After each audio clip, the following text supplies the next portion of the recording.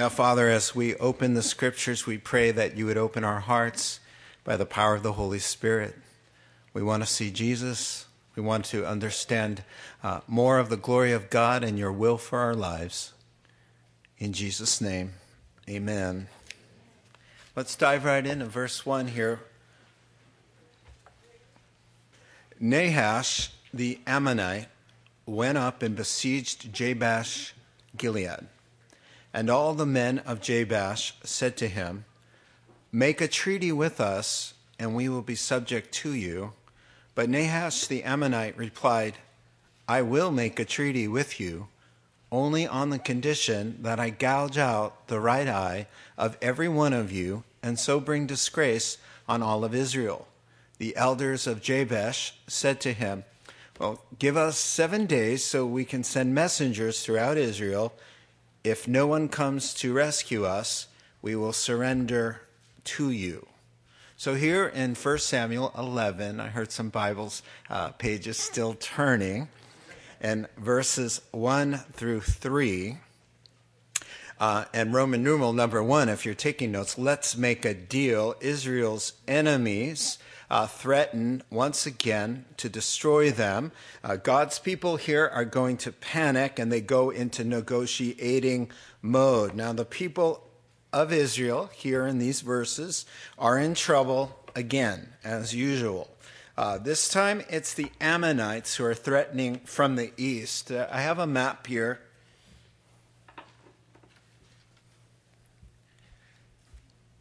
This is where they all settled, the 12 states of Israel, right? It's a little bit down here as well. And Ammon, the Ammonites, are coming here and threatening here Jabesh Gilead. The men here are now in negotiation with the king of Ammon who is here. This is the Jordan River that separates. You remember that Manasseh and Reuben stopped short of going over into the promised land, and so they wound up on the other side of the Jordan. And now these bad boys are pressing in here. They want to attack. Now, Israel is used to having ever-present problem with the Philistines who are down here. And they're always a threat, and they will be a threat for another 150 years. So they don't go away. They're a long-term problem. But now what the surprise is that these people who were already conquered years ago have risen up through this bad boy king, Nahash, and now they're threatening the men here. And these guys here are saying, okay, let's talk. Let's not so quick. Let's make a treaty. Maybe you can make a treaty with us. And that's really not going to work with their enemies. Thank you for the map there. Now, the war that the Ammonites lost was to Jephthah, just in Judges, the last part of Judges there in chapter 11. Israel, with the help of the Lord, really pounded the Ammonites into the desert sands there in what is Arabia now. And but they didn't learn their lessons. And so that was a war back in the day that the Ammonites started and lost. But now the enemy is back because he never learns. And that's an important thing for us to notice tonight, a spiritual application for us tonight as we study this chapter. And the framework to get the most insight out of this chapter is that the Old Testament not only teaches us about New Testament language with sacrifice and redemption and election, but it also teaches us about spiritual warfare. I like what John Woodhouse, a commentator on 1 Samuel, put it, what he said. He said, "The military warring in the Old Testament has valuable parallels and insights to the spiritual warring of the New Testament. Have you ever noticed how often the New Testament uses military and warfare imagery and language for the proclamation of the gospel and the Christian life? We are waging a war," Paul writes, "that we have spiritual weapons to destroy strongholds with divine power. We are to clothe ourselves in an armor for daily battle. Peter tells us that we have a ruthless enemy trying to destroy us. Jesus just calls him a murderer on the loose. And so the Ammonites are threatening Israel here in these verses and God's interests in tonight's chapter. And what you have to come to this chapter with is the reality that you have a spiritual enemy who is out after you. So as the enemy's out to quash Israel, the enemy, the devil, and his demons are threatening you even as we speak, and the church's interest as well. And by the way, the word Nahash in the Hebrew means snake or serpent. So that's the king's name, the king of the Ammonites. And by the way, the Ammonites, if you remember, are distant relatives to the Israelites through that accursed relationship with Lot, through an incestuous incident there. So just an awful situation. And here they are, banging on the door, threatening Israel's very existence. So here in the opening verses, the king, let's call him King Snake because that's what his name is, he hisses and all the men of Gilead just fizzle. Now in the Hebrew, the Israeli men, it says literally, cut a deal with us. We'll serve you. What are they thinking? Well, they're thinking the odds are against us. Here we're kind of outnumbered. We're east of the Jordan. Who's going to come and save us? We're done for. So why don't we strike a deal with the enemy, and maybe we'll just agree to pay some taxes, and we can call it, a loss there, but at least we'll spare our lives. It's as if they were being mugged. They want to strike a deal with the mugger, so a deal that they could live with. And that just doesn't work, spiritually speaking. Now, what about the new king? You have a new king, Saul. And remember, this is why you wanted a king, to fight and win all of our battles. Somebody we can admire and go out and defend us. They don't turn to him. They don't turn to God. What about God and prayer? Sometimes when God's people panic, all spiritual reasoning goes out the window. Now, I want to make this point right away. We are never given the biblical option of compromising with the devil. We resist him. We fight against the king serpent.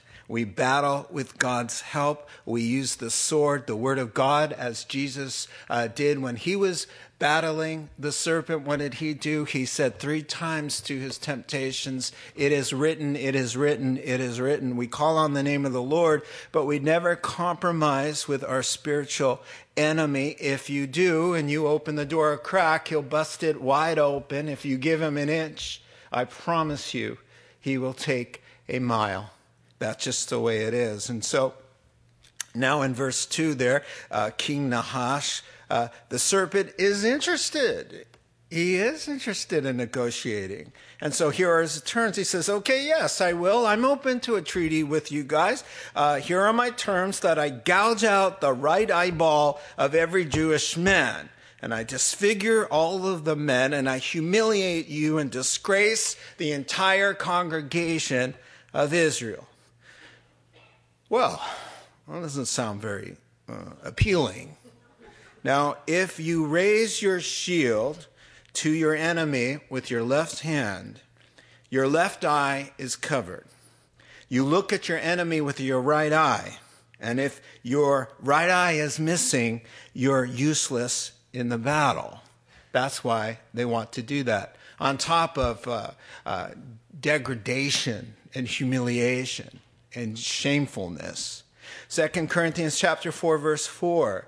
The God of this age has blinded the minds of unbelievers so that they cannot see the light of the gospel of the glory of Christ, who is the image of God. And so this is what the serpent, the devil, the Lucifer wants to do. He wants to blind or partially blind even Christians. And notice he has to have permission. They're negotiating. He cannot just do that, just as the king cannot do that to the Israelites. Satan cannot come and attack and blind us without our permission. Once you are spiritually blind, by the way, the disgracing just comes naturally, because when you're spiritually blind, you do things like that. You will disgrace yourself. You'll disgrace your parents. You'll disgrace your wife. You'll disgrace your husband. You'll disgrace your children. You'll disgrace the church. You'll disgrace the gospel, and you will disgrace God himself because you're blind. You won't see it as disgracing anybody, but living your life. But he's got you. And so the serpent's waiting. I mean, the king here, whose name is Serpent, he's waiting. So what do you say? Can I put a hot poker into your eyeball? And what do you say? Can I humiliate and disgrace you? I just want to know. So the Israelites respond here in verse 3. Can we think about it for a week? Let us try to rally the troops. If no one comes, you win. I guess losing an eye is better than losing our lives. And so why does the king agree? The king says, well, okay. Well, because King Nahash wants to be famous. He wants to be feared by all of Israel. He loves that reputation. He's proud. He's full of himself. He's self-confident and self-righteous. And because he's still unconvinced about Israel's God, even though he knows full well that Israel's God has wiped them out before and wiped everybody else who came against his people, but he's unconvinced. And the other thing is this. He's thinking there's no way all of Israel's going to come out for these guys on the other side. See, most 90% or more of Israel's on the other side of the Jordan. And so he's thinking, yeah, they're all going to come. All Israel's going to come and leave their land and come and risk their lives over the Jordan for you guys. Not going to happen. Go ahead. Take your week and try to get some help. Knock yourselves out. So verses 4 through 11. When the messengers came to Gibeah of Saul, where Saul happened to live, and reported these terms to the people, they all wept aloud.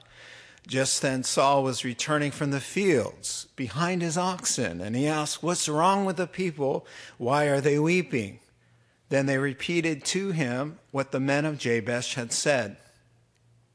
When Saul heard their words, the Spirit of God came upon him in power, and he burned with anger.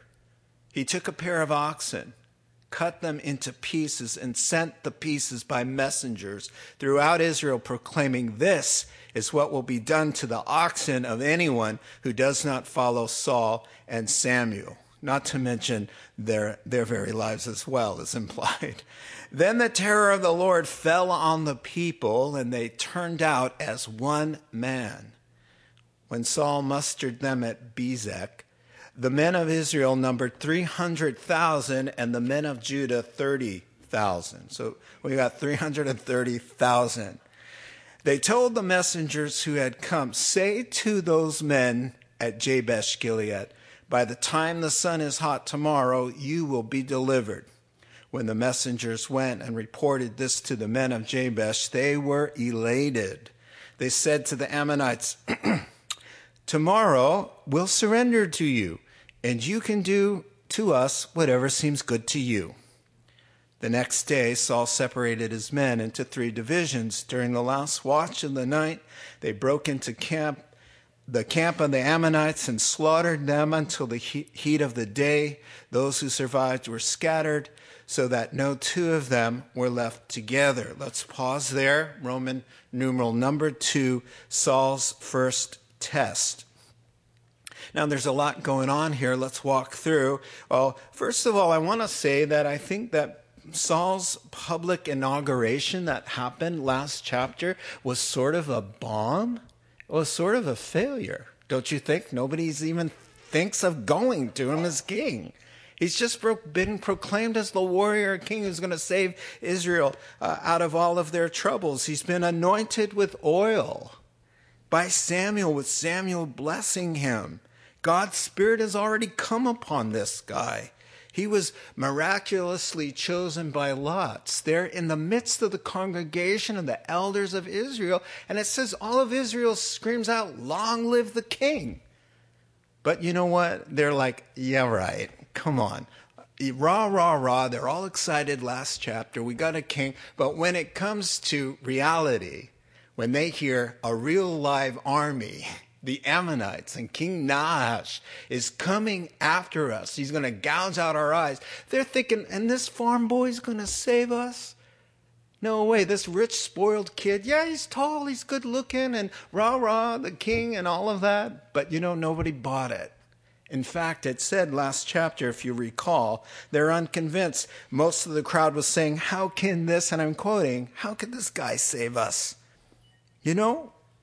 When an army's breathing down their throats, no one goes to Saul. And that says a lot about what happened there in chapter 10. So what do? They resort rather to what the Jews have been good at for centuries, weeping and wailing and blubbering. And as a Jew, I'm allowed to say that, okay? Because we're good at it. Right? We've been perfecting it for thousands of years. So in the Hebrew there, the weeping and the wailing is a display of helplessness. It's grief and distress and remorse. And it's exactly what that King Nahash was wanting to see. It's what he's hoping for. Now, what I really like, I got encouraged by seeing these guys don't get it. God gave them the king that they wanted, and God said, even through Samuel, this is the guy who's going to save you.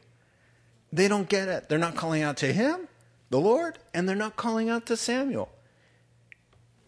But God finds a way to move them closer to the place where they need to be, and he's not going to give up on them, even though they're like stunned deer in the headlights, which is really encouraging. I should have it all together by now. It's all right there, and I'm just sitting there crying and not even looking up to God, and where's my faith? And God comes through. It's a beautiful thought here. So Saul has returned to normal life. I mean, what is he doing after all of that chapter 10 inauguration? He's back in the fields with the oxen. And so he notices there in verse 5, everybody's weeping and falling apart. So he asks a couple questions. What's going on? What's happened? Why all the tears? And then in verse 5 too, they relay the bad news. The king snake is coming with his ruthless armies. Our eyes are going to be poked out of their sockets. We're going to lose our land that the Lord gave us, and we're going to become slaves to the Ammonites, our enemies, and serve them. And then Saul gets a faraway look in his eyes there in verse 6. He starts to connect all the dots, and as they did with the Power Rangers of old, it's morphin' time again. And so as Tommy morphed into the Red Ranger, or was he the black? Listen, I went online to check this out. He was first black, then he went to green, and then he went up, he was promoted to red. So just so you know, it's all of those colors, all right? Because I didn't know what color he was. It was important here. What's important here is that Saul has the Spirit of God coming upon him. And notice, the Spirit of God comes upon him not to entertain him, not to wow people with gold dust on his hands, not to thrill him, not even for his own private purpose. But the Spirit of God always comes upon a man or a woman for divine service, to do something for God. Acts chapter 1 and verse 8. When the Holy Spirit comes upon you, Jesus Christ speaking, you will receive power so that you can work for me, so that you can help me. I've got a mission. The Father has sent me to save the world, and in the same way, so I send you. And the Holy Spirit coming upon us is for the power and enablement of Christian service. The second thing that happens in verse 6 is Saul burns with anger. This is a righteous indignation, and it's about time. It's a good thing. It's a spirit-led anger. The enemy has gone too far. He's overplayed his hand. It's the last straw. And sometimes that's what it takes for a believer to come to arms, to wake up, to stop playing church and playing games and being slapped around and oppressed by the world and their own flesh and by the devil. I saw a video that had gone viral. Maybe you've seen it too. The school had a bully, and I read a little bit about it. It was one boy in particular who's kind of tall for his age and kind of large, and he got teased a lot about that. He'd go home every day with bruises all over his arms. As a pacifist, he never fought back, the object of great ridicule. And one day, as it's being filmed on somebody's iPhone, the bully is smacking him in the face, and the kid snaps. And he just goes ballistic. And he picks up the bully up above and thrashes him down onto the concrete. Just picks him up totally off of the ground and throws him down, like breaks him. I mean, he doesn't break in half or anything, but it looks very, very painful. And, believers are bullied all the time, and they take it and take it and take it. I'm wondering, are you a pacifist? Are you a spiritual pacifist? Do you just let Satan come in and do whatever he wants and tell you whatever lie to debilitate you, to hinder your Christian life, to mess up your marriage and your family and your kids, and you just take it? You don't fight back for whatever reason.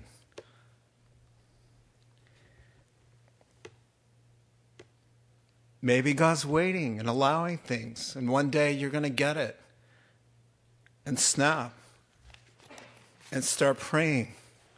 What's it going to take for you to wage spiritual battle, to get on your face before God, maybe skip a couple meals and intercede, to get into the scriptures and start actually believing them and quoting them and speaking them as if you believe them? That's what happened to Saul. He just got it. And now God's going to work, and he's going to cooperate with God, and things are going to get done. So he's going to gather an army. He does so in the most unorthodox ways there at verse 7.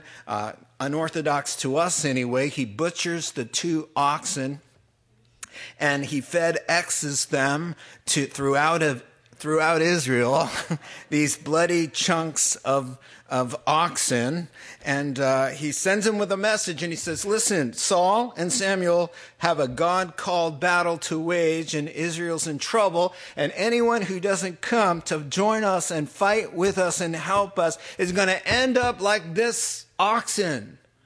And then the Spirit of the Lord enhances the message with a little divine anointing, a little zap. And it says that the fear of the Lord kind of grasped them all.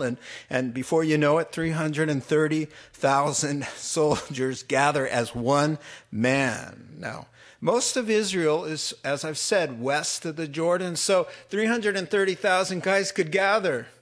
And they're all coming from parts of Israel where they couldn't be seen.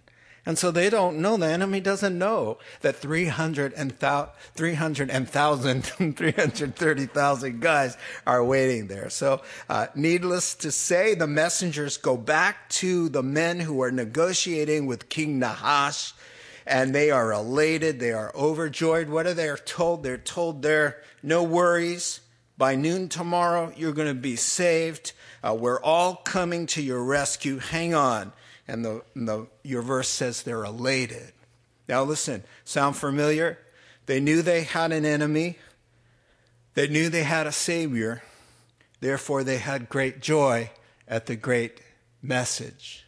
That's the gospel. And so verse 10, they go back to King Nahash, and they say something very interesting that I like. They're not technically lying. They say tomorrow, in the Hebrew it says, we'll come out to you. And the word could mean to come out or to surrender. NIV translates it for you in the sense, but I think they should have left it to come out, because that's the original Hebrew, and there's a play on words there. We're going to come out to you, and then you can do whatever seems good to you with us. And that's very true. I mean, it might change when you find out that there are 330,000 of us, but then you can choose. You can choose to try to pluck our eyes out, or you could run for your lives. So the king of Ammon gets the news, and he's thinking, okay, and he agrees, of course, and probably God is helping him to agree. He's probably thinking, they want to start out in the morning tomorrow. They want to kiss their wives and kiddies goodbye. They want to get their houses in order. Swell. Okay. So with false confidence, they retire for the evening. Sweet dreams of gouging guys' eyes out in the morning. When you're a bad guy, those are your wonderful dreams, I guess. But Saul splits the 300,000 into three groups. Good military strategy. He's thinking probably of Judges 7, when Gideon does the same thing in the same area, crossing the Jordan, fighting the enemy. And so verse 11, the last watch of the night is 2 a.m. to 6 a.m. That's when they go into action. They catch the Ammonites by surprise and completely rout them. Your verse says there, not a two of them were left together. So they all disperse like a bunch of just little insects running from the light. Now, look at this new inexperienced king, inexperienced army of 330,000, but with God's help, they win the day. Warren Wiersbe put it this way: the will of God will never lead us where the grace of God cannot sustain us. Once again, we see this beautiful balance, this winning combination of the Lord's grace and favor and strength combining with Saul's abilities and intellect and the army's cooperation and effort. The army is preparing, they're thinking, they're strategizing. They have weapons, they're running, they're climbing, they're advancing, they're sweating, they're working, they're engaged. But the victory comes from the Lord. We need to understand that it's God's grace and our cooperation, and it's us working together. Proverbs 21, verse 31. The horse is made ready for the day of battle, but the victory rests with the Lord. Now, sometimes, once in a while, God says to us, sit still. This isn't about you. This is my battle. You stay out of it and just sit and rest and watch what I can do. 9 times out of 10, it's not that way. He says, work out your salvation with fear and trembling. Get up. Grab a weapon, not a real literal weapon, a spiritual weapon of prayer or a Bible verse or Bible truth. These kinds of things. Exodus 14, remember, we all want it this way. Moses answered the people, don't be afraid, stand firm. You'll see the deliverance of the Lord. He'll bring you today. The Egyptians you see today, you'll never see again. The Lord will fight for you. You need only be still. That's nice. That's one of our favorite verses in the Bible. But unfortunately, that's not the whole story. The whole story is he expects us to cooperate. I like what one commentator said after he quoted Psalm 121, is why I picked it for tonight's reading. Unless the Lord builds the house, its builders labor in vain. Unless the Lord watches over the city, the watchmen stand guard in vain. So the commentator said, we do our part, but victory is always because of God. The problem is that we say, well, since the victory belongs to God, let him build the house and let him guard the city by himself, since its success is up to him and him alone. But when it comes to the kingdom of God, it's a we thing. He wants to involve us. He wants our cooperation, and we do life together. And when we get that, life works out so much better. We better finish up 12 through 15, and we'll be done. The people then said to Samuel, "Who was it last chapter that asked, 'Shall Saul reign over us?' Bring those guys to us, and we'll put them to death." But Saul said, "No one shall be put to death today, for this day the Lord has rescued Israel." Then Samuel said to the people, "Come, let us go to Gilgal, and there reaffirm the kingship." So all the people went to Gilgal and confirmed Saul as king in the presence of the Lord. There they sacrificed fellowship offerings before the Lord, and Saul and all the Israelites held a great celebration. So Roman numeral number 3, Saul's official coronation. So now Saul's gone from, for the most part, this unknown, rich, privileged farm heir with kind of a zero confidence vote as king to a highly esteemed war hero, kind of royalty now. God used him to save the day. Now everyone, Saul's supporters are what? They're saying, let's get the guys from last chapter who didn't bring any gifts, who slandered this guy and said, "Oh, look at this guy, he's going to save us." And they snubbed the party. They didn't go to the inauguration, and they didn't bring gifts. Now the supporters said, "Look at this guy. He was the king. Look what he did for us. He saved our lives. Bring those guys out and we'll expose them and kill them." And King Saul, in a likable moment, because he's got a lot of admirable characteristics that we admire and respect. That's the problem with this guy. He's on the path to perishing, and he's likable, and he's got good character qualities. And here's one of them. He says, "Look, this is a joyous day. God just saved our lives. And you want to kill people?" Now, interesting, the king Nahash, the serpent, has slithered away.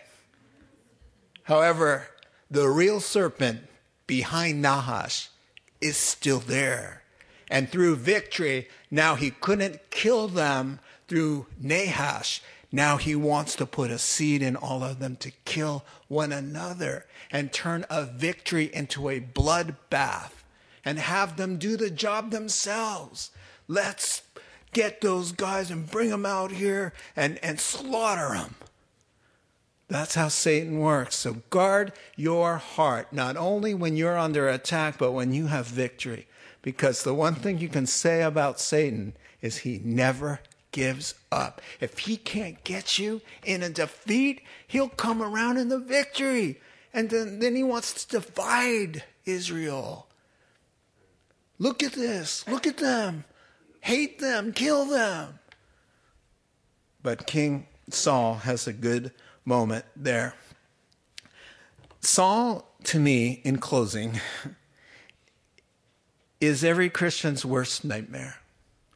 I remember 30 years ago at Bible college, when I first heard about this guy, I remember Professor Dan Albright. I remember where I was sitting at the table. I got the heebie-jeebies because of this guy's life. And he was saying, look, you can start off with this great potential and this calling, and the Spirit of God is on you. And you can have victory. You could be likable and well-respected and people following you. And you can end up in disgrace. And I remember, and he looked at all the guys at the table and he said, is that going to be you? In 30 years, am I going to hear this story that all my students, all my gifted preacher boys, they went out and they started works, and 25 years into it, or 20 years, or 30 years, look at them, disgracing the Word of God, Jesus, their families. Am I going to hear that from you?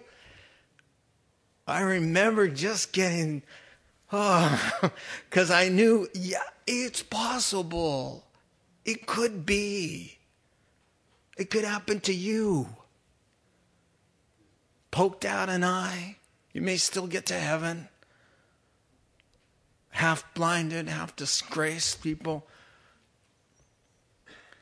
He's a problem. I can't figure him out. That nice guy. Wisdom. He's got the Lord. And he gets filled with pride. And he does things on his own. And he lives out of his insecurities and not confidence in the Lord. Am I going to hear about you in a few years from now? I don't want to. Are you going to hear about me in a few years? I don't want that to happen. Let us keep our eyes upon Jesus, walk in humility, be filled with the Spirit of God, keep busy at the work in front of us, and may the fear of the Lord stay upon us and keep us in the Word and being filled with God's Spirit. And when the enemy comes in and says, can I just get a little piece, just that much, come on. You can still go to heaven, come on, just compromise just a little bit. You say no, you resist, and you're filled with the Holy Spirit. And you'll end up like King David instead of King Saul. So here in 14 and 15, the last couple verses, there's a renewal of the king's vow because Samuel's wise. Samuel knows that people were not entirely behind this king last chapter. So he uses the victory as a time to renew Saul's vows. Now the whole nation is with him. And you know what? In closing, the battle turned out to be a good thing.